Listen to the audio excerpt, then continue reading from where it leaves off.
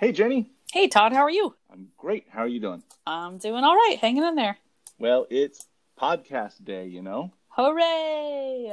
And today we are talking about a phenomenon that some of us have come to call an SLP. Do you want to tell our lovely listeners who haven't heard that acronym what an SLP is? Well, it stands for Little Project. So, what do we mean by an SLP? My take on an SLP is that an SLP might be a project. I think it could take many different forms. It could be a project that's a challenging project with maybe the circumstances around it, like it's in a complex building, it's a complex, need that the client has. It can be a complex client. It can be a quick schedule. It can be, there are a lot of different factors, and I think it means something different to every person. But I think that there are these projects that just, we take on as a firm that come into us, whether through existing clients or others. And they're the ones that might keep you up at night, or the ones that might make you go, oh God, I got a meeting about that today. So we're diving a little bit deeper into those. Well, we've got a really cool conversation that we recorded with Michael Williams, Angela Van Doe, and Jose Vaca, who are survivors of multiple run-ins with SLPs, and we'd like to bring that to the firm today. Here we go. Hey, before we begin, two quick notes about this episode. The first one is the audio quality kind of stinks. Sorry about that. We live and we learn. The second one is that this episode contains a little bit of foul language. Nothing terrible. But if you might be playing this out loud with little colleagues around, well, this one you might put your headphones on for. Here we go.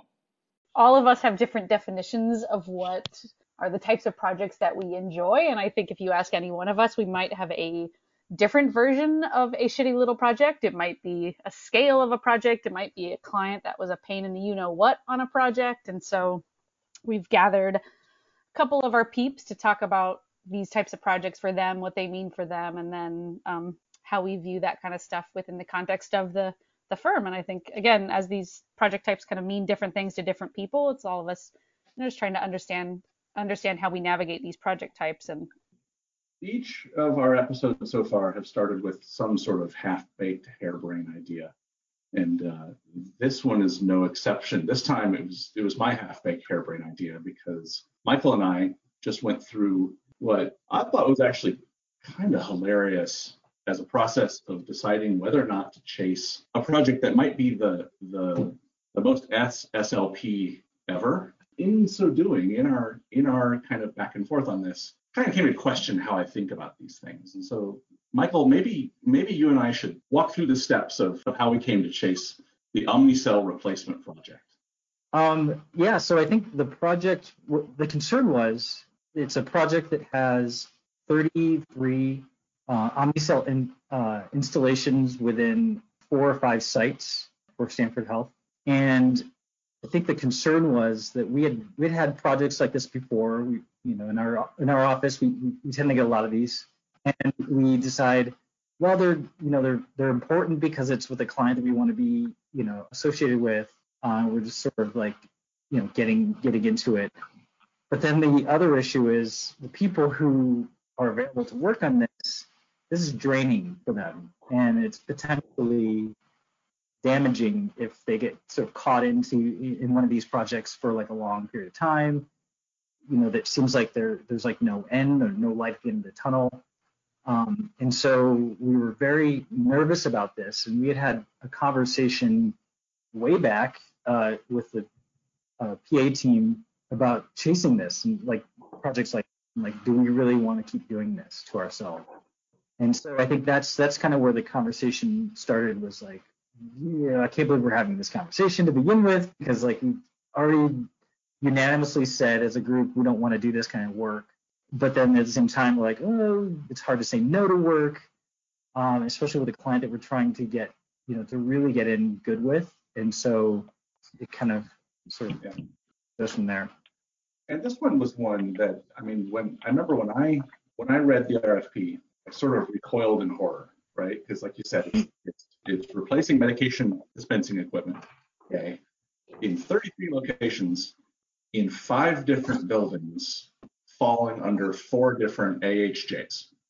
So it's 3 different cities and Oshpod, because 2 of the locations are actually in hospital. I mean, it's just, oh man, there's sort of not much to love at first sight. We have a go, no go kind of questionnaire that we fill out. And actually we scored 7 out of 10, which is a decent score. And yet we said, no way. No way are we chasing this thing. And then a few days go by, I'm kind of watching our staffing table. I'm getting a little anxious. And I called you up because I needed a pep talk. I was like, man, this can keep somebody busy for a long time. This is a lot of work. And so we had this great pep talk where you're like, nope, Todd, everything we say yes to, you have to say no to something else. And if we say yes to this unbelievable slog through replacing all these things, some better projects need to come up and we're not going to have the staff to do it. Michael, you are correct. Okay, fine. We're not going to chase it. And then what happened? And then I came back and said, well, maybe it's not so bad. Maybe these kinds of projects are good opportunities for more junior staff to kind of to perfect their craft, so to speak. The work is very repetitious. The work, so somewhat predictable in that regard. It gives you really an opportunity to learn how to manage. It's an opportunity to learn how to fine-tune your organizational skills, because you've got a lot of 33 different targets all moving in different speeds. This is an opportunity to really figure out how to do that. How do you actually manage all this without losing your mind? Because the grunt work of getting the drawing is easy. It's quick and fast. You do one and you keep churning them out. It's the management of the team, the management of the schedule, and it's the management of the client. And so here's an opportunity to do that where you're, and the expertise and associate with a more senior architect is not necessarily the most important thing here. It's really just staying on it and doing the work. And so I came back with that and I was like, man, I can't believe I'm saying this, that we should do that. But we've got people in our office that are kind of at the cusp of like going up to the next level. And this would be a good project, to take on and be able to do that. What we were concerned about, and I think where we ended up, was we have to make sure that this does not become like a death sentence for somebody, that it's not something that they have, again, that they like get involved in and then it goes on forever and ever and ever. We have to have like an exit strategy. We have to understand that if it doesn't go well, we have who's going to be there to pick it up and carry it. All those sorts of things that we don't necessarily think about when we go after that juicy TI or a nice, brand new building. I thought we landed in a good place, which was, it was kind of a yes but, or yes if, where we, talked to the person who we thought we would assign to this thing, got that person to buy in and sort of agreed to a plan to not abandon them to it, but have almost a succession plan. And so it was funny to me that we both kind of did a couple 360s on this thing, I think. And we wound up chasing it. So, I mean, that, to me, part of the lesson of this is there such a thing as an SLP? Do we do ourselves and our colleagues a disservice by labeling some projects with a pejorative term like that? We do repeat work for clients. We have projects that are more or less glamorous. If we besmirch the unglamorous ones, but still have to do them, what does that say? It's just, is it even worth doing? Are we poisoning the well for ourselves? So I would say that SLP is in the eye of the beholder, just like beauty, right? And every baby's mama thinks it's cute, right? there's right? So I would say no. Certainly there are dogs of a project that are just kind of like, holy cow, is this thing done yet? But I would offer that SLP is somebody's really important thing that needs to be done that's holding them back from doing the next thing in their system or in their practice or for their patients. And so I would say that, I mean, yeah, there's some unsexy, small A projects out there that aren't going to make it into the glossy magazines. None of my generators will ever be featured on the cover of Architect, right? But I mean, they need to be done because it's the health and safety of the patients at the facility. If they're not given the choice, would I take on 4 dozen generators? But it's for a client that we know. It's something, to Michael's point, it is repeatable, and it is something that is a good learning experience for folks as they have moved through it in terms of, like you said, those organizational things, learning how to run a project, learning how to interface with consultants. So we may not think the baby's cute, but boy, their mama does. So, I was, when Todd was first talking when we were first talking about this project, I was reflecting a little bit on my own trajectory at Boulder, and because the office in Sacramento was basically built on doing work for Sutter Health, and so for the first 6 or 7 years at least, I was the Sutter tenant improvement champ. I did the one after the next after the next after the next, and they were waiting room furniture replacement. It was 3,000 square foot TIs. It was 10,000 square foot TIs. But it was the same kind of thing. To Angela's point, it wasn't like a bed tower, but that I look back on it now and I think about a lot of the relationships that I had on those projects are still relationships that I have with people today on projects. And a lot of the things that I enjoyed the most from that was these like long-term rich partnerships that we had with people that I got. It was so dialed in, this system that I had. There was a template for how you delivered it. I tracked things. I had little binders that I set up that I tracked all these facilities, and every Sutter location within like a 50-mile radius, I knew where it was, who worked there, who was the manager, who had everything covered. And so it was, in the grand scheme of, when we look at design, again, it wasn't this glossy magazine stuff, but it was stuff for me that taught me so much about client relationships, navigating that whole world, project delivery, all that kind of stuff. And so it was beneficial for me for sure. Even Sutter Davis Hospital, Jenny? Even see that's an interesting one, because Jose and I will talk about that campus being maybe the most challenging project that he and I had worked on together. But I had a friend a little while back who delivered a baby there, and she said, I think I remember you talking about the fact that you helped redo the delivery rooms there, and that was the one project that Jose and I had worked on out there.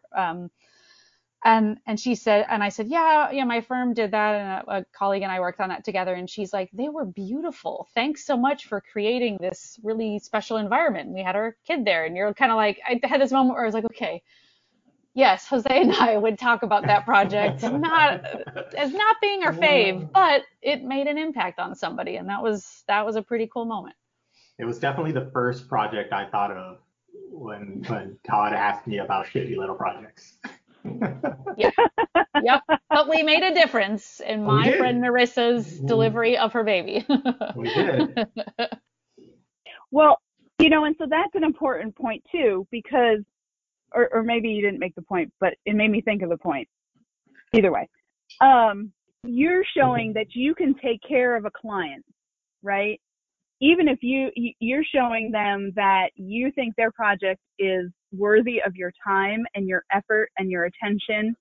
And if they see that you handle a tiny little small project like that, then they're going to be more inclined to trust you to handle bigger and more complex types of projects down the line.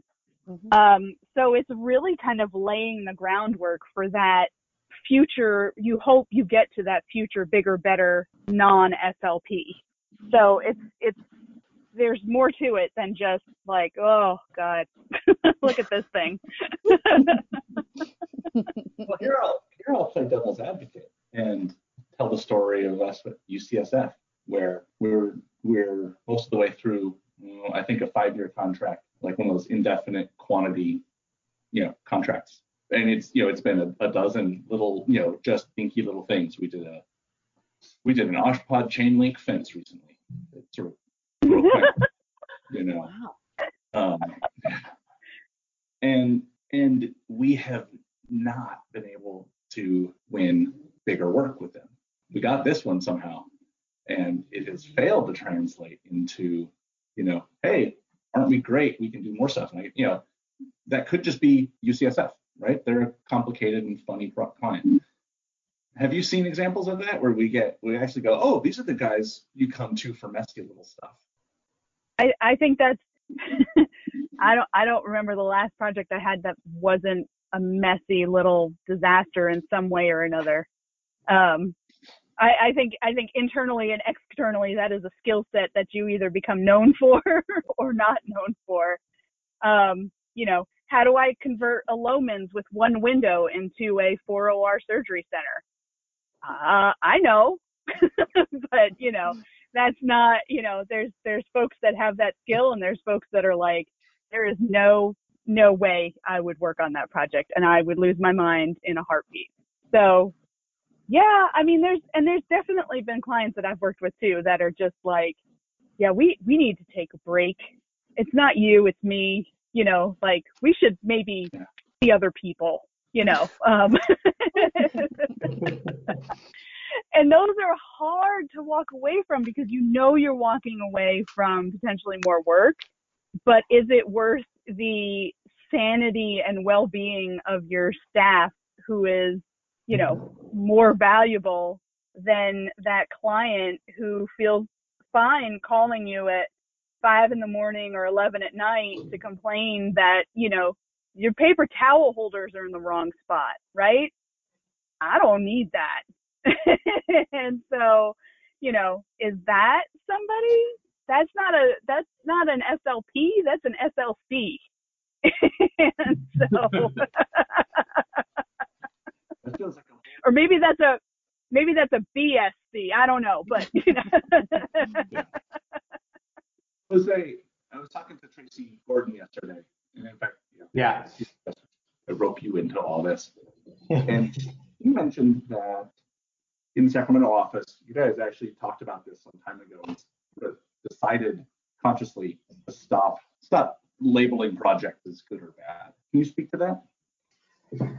Yeah, I think it's all about the mentality, right? Setting yourself up for success. I mean, if you start by defining a project as a shitty little project, that's how people are going to perceive it. And short of it, doing a 180 and turning into a brand new MOB, these little projects, if you start with that mentality, are going to stay there, and people will regret being assigned to that project or hate working on it. And it's what we've heard so many times before. You got to set yourself up for success. It's small, but it's still important. We've said that before, and I think we started changing our mentality to look at it as a stepping stone to bigger and better things, because you never know when it turns into the next great big project. You have to at some point decide it's work, it's good work, it benefits somebody. Do it. We're in healthcare for a reason. At the end of the day, there is a benefit for doing a generator replacement. There is a benefit to doing a casework remodel. There is a benefit to that chain link fence you guys did. Somebody benefits from it, and you got to look at it from that point of view, if only to keep your sanity, right?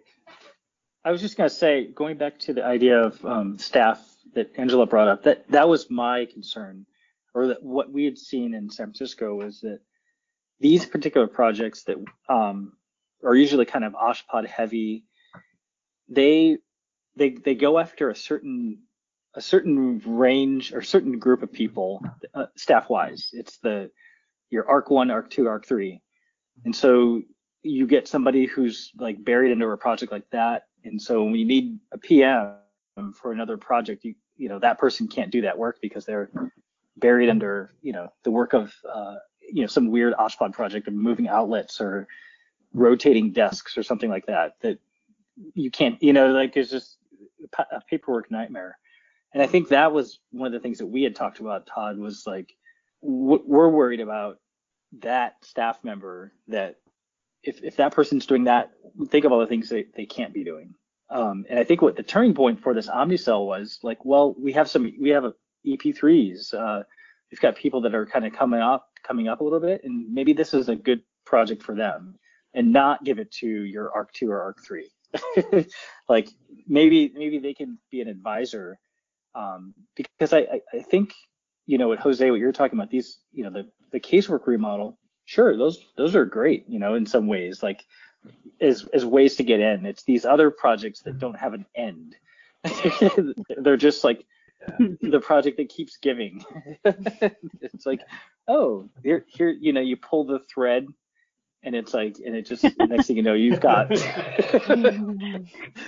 it never ends. Those are the ones that we're worried about, I think. Todd, you called me yesterday about this, and I've been thinking about it a lot, in terms of, what's an SLP? What does it mean to me? And, like I said, my first thought was that Sutter Davis project. And that was easy because, from the get-go, it's easy to define it as an SLP. Casework replacement and OshPod 1, how much more, ridiculous can you get? And then I realized, okay, if we're trying to change our mentality, where does that lead us? And I thought back at what maybe is a more important example of what I thought was an shitty big project, SBP, which was the first parking garage I did out in Roseville, California. And so I inherited that project, and I don't think I've slept less working on a project than I did on that one. There are very few resources for parking garages at Boulder Associates. We are not parking garage experts. It was the very first time, as far as I know, that we modeled the parking garage. It was a curved parking garage, which I found out is a very stupid thing to do. That's only after the fact. Again, we inherited that project. And it turns out that not only was it not a shitty big project, I actually kind of turned a corner, and I really like doing parking garages now, as odd as that sounds. And, I then got the opportunity to work with Craig on another parking garage, with Cassie as well, out in Santa Rosa. And it was fun. I actually really enjoyed that. I had gone through the rigors of learning about parking garages. And, unfortunately, we didn't win it, but we chased a giant parking garage on the UC Davis campus recently. And I got to work with Drew Garst on the design. And that has honestly been one of the funnest design projects I've gotten to work on. And just looking back at that, I am so glad I got handed that shitty big project.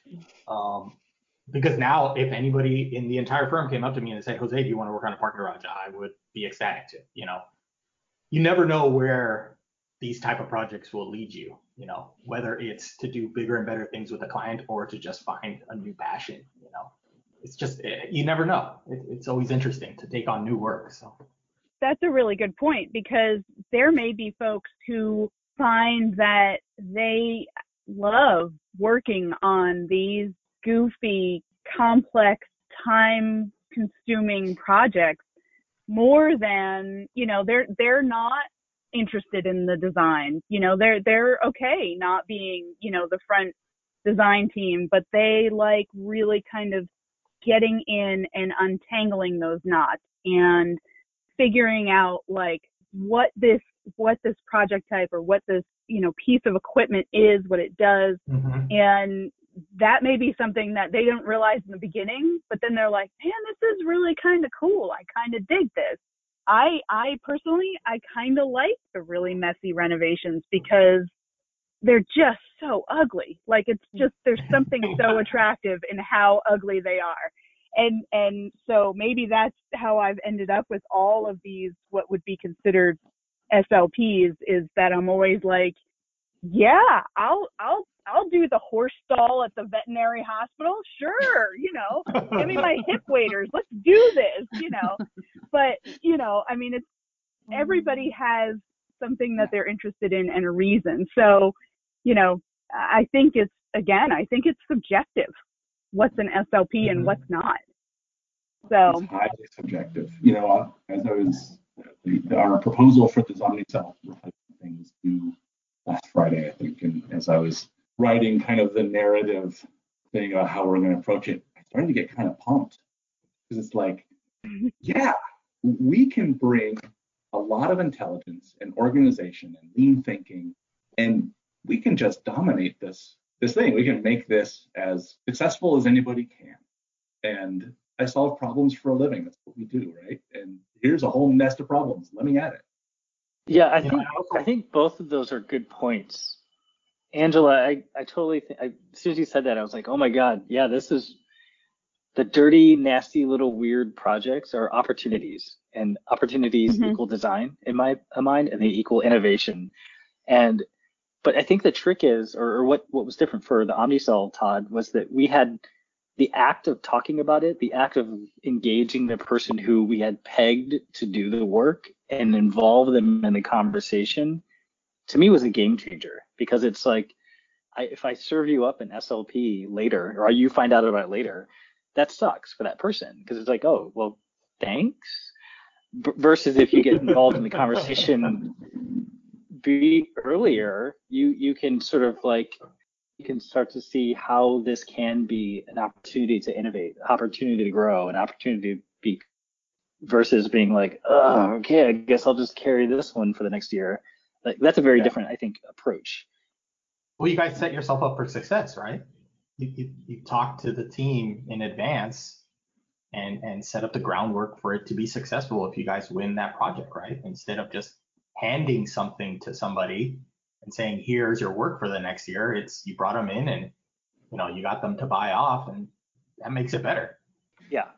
The shittiness of it isn't really fundamental to the project. It's how we think about it, how we plan for it, how we support the people on these things, and how we think about it on some level.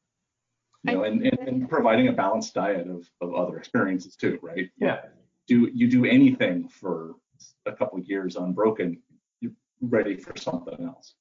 I think the other thing to think about, like Jose, when you just mentioned the parking structure experience, it's interesting to, like, when you reflect on moments in your career where you had these pivot points, and it's like, I've found that over the course of my trajectory that those pivot points were things that I wouldn't have expected them to be. Like, I wouldn't have expected the project we did for Sutter, the Children's Center, would lead me into wanting to explore more of patient experience, which then led to launching Examine, which led to, you know, and bringing Meredith in and all these things. Like, it's these weird moments where you can look and go, oh, I never would have thought that project that's a, you know, 9,000 square foot TI would have led me down this completely different trajectory. So I think it's when we look at the context of these projects that come into the firm, like when you look at something on the surface, when it first comes in, you're just kind of like, oh, okay, whatever, let's take this, or, oh, I don't really know anything about this, or I'm not interested in being staffed on this, or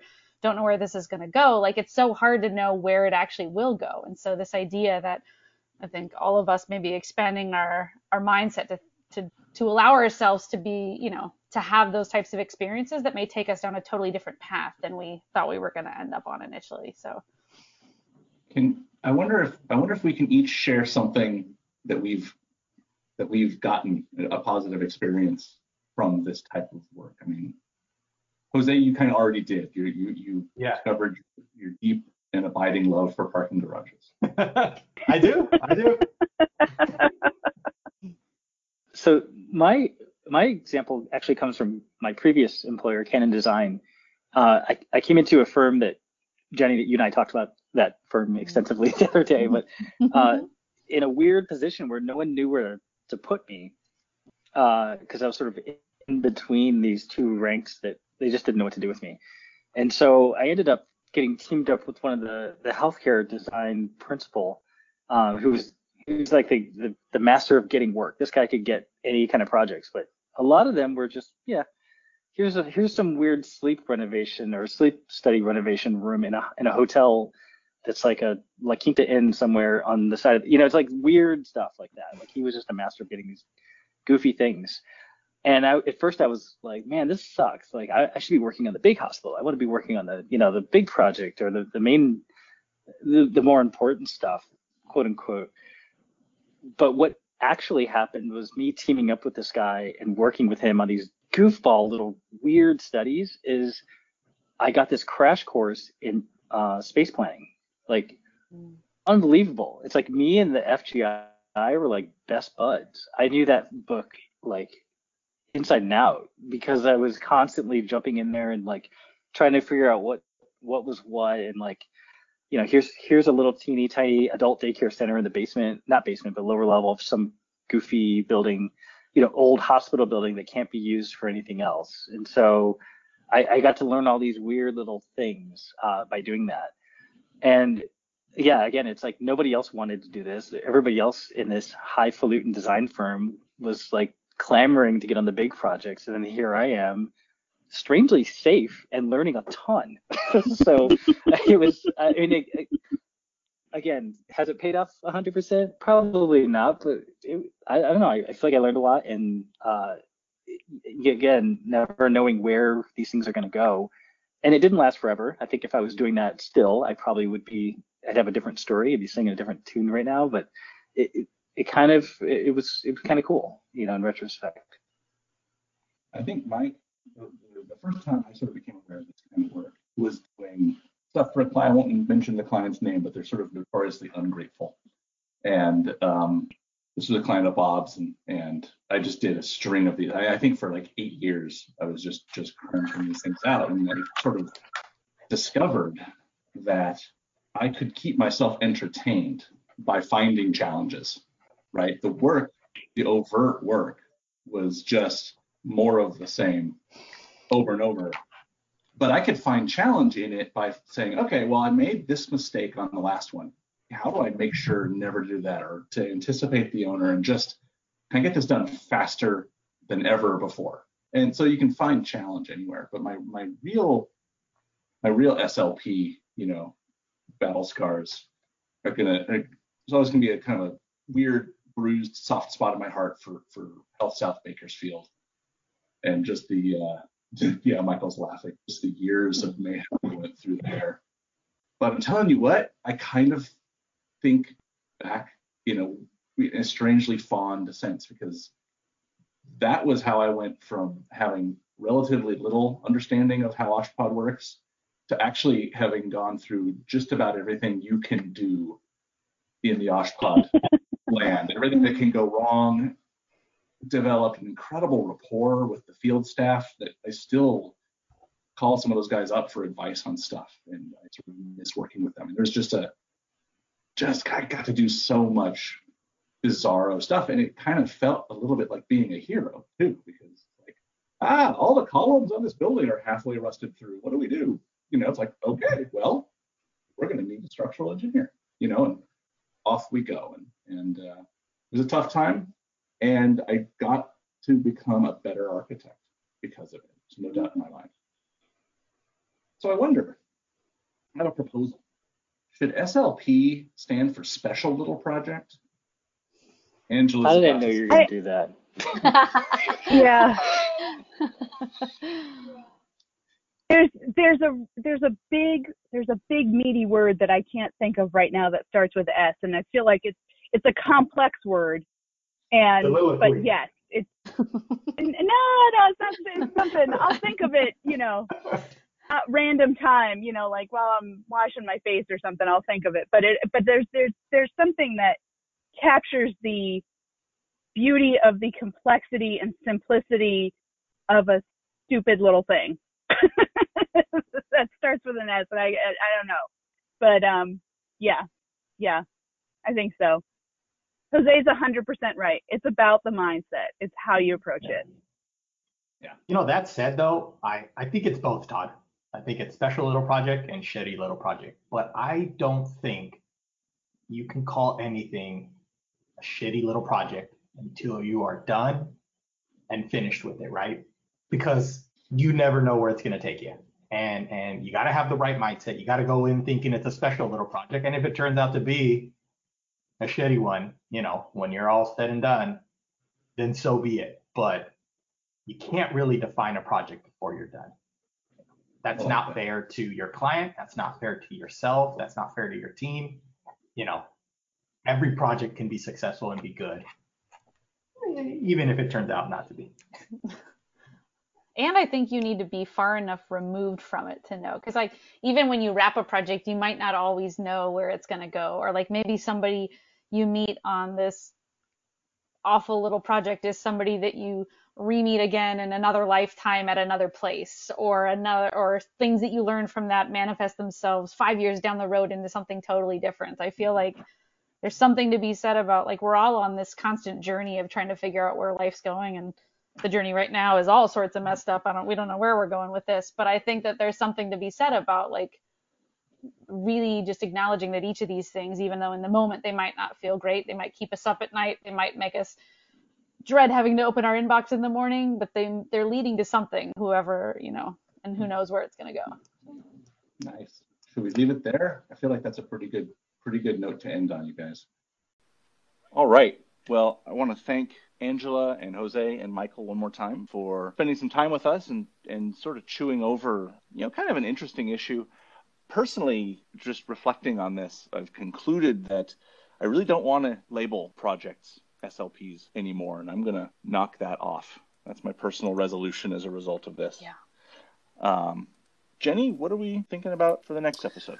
Yeah, I think, you know, we've got a couple of things that we are stewing on, a laundry list of ideas, but I think our next one, we want to, just in the spirit of trying to connect people more across all of our offices, we're going to do the first part and hopefully a series of episodes where we dive a little bit deeper with a project team that's doing, you know, in the middle of an interesting project type with a diverse, challenging project. And maybe talk with some of our project teams just to hear more about what's happening across the firm. I think it's nice to see people sharing a lot of cool stuff on BiscuitNet, and I think we just want to take some of those and maybe dive a little bit deeper with the project teams and hear what people are working on, especially when we're in this working from home state across the firm. So we're gonna do a deep dive next time.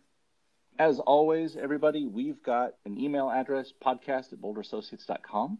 Love to hear what it is that you want to hear. Any feedback you have is super valuable, and we welcome it. Love to know what you'd be interested in hearing more of or less of. Yep. Okay, I think that's it for this time. Thanks, you guys. See you in a couple weeks. Bye. Bye.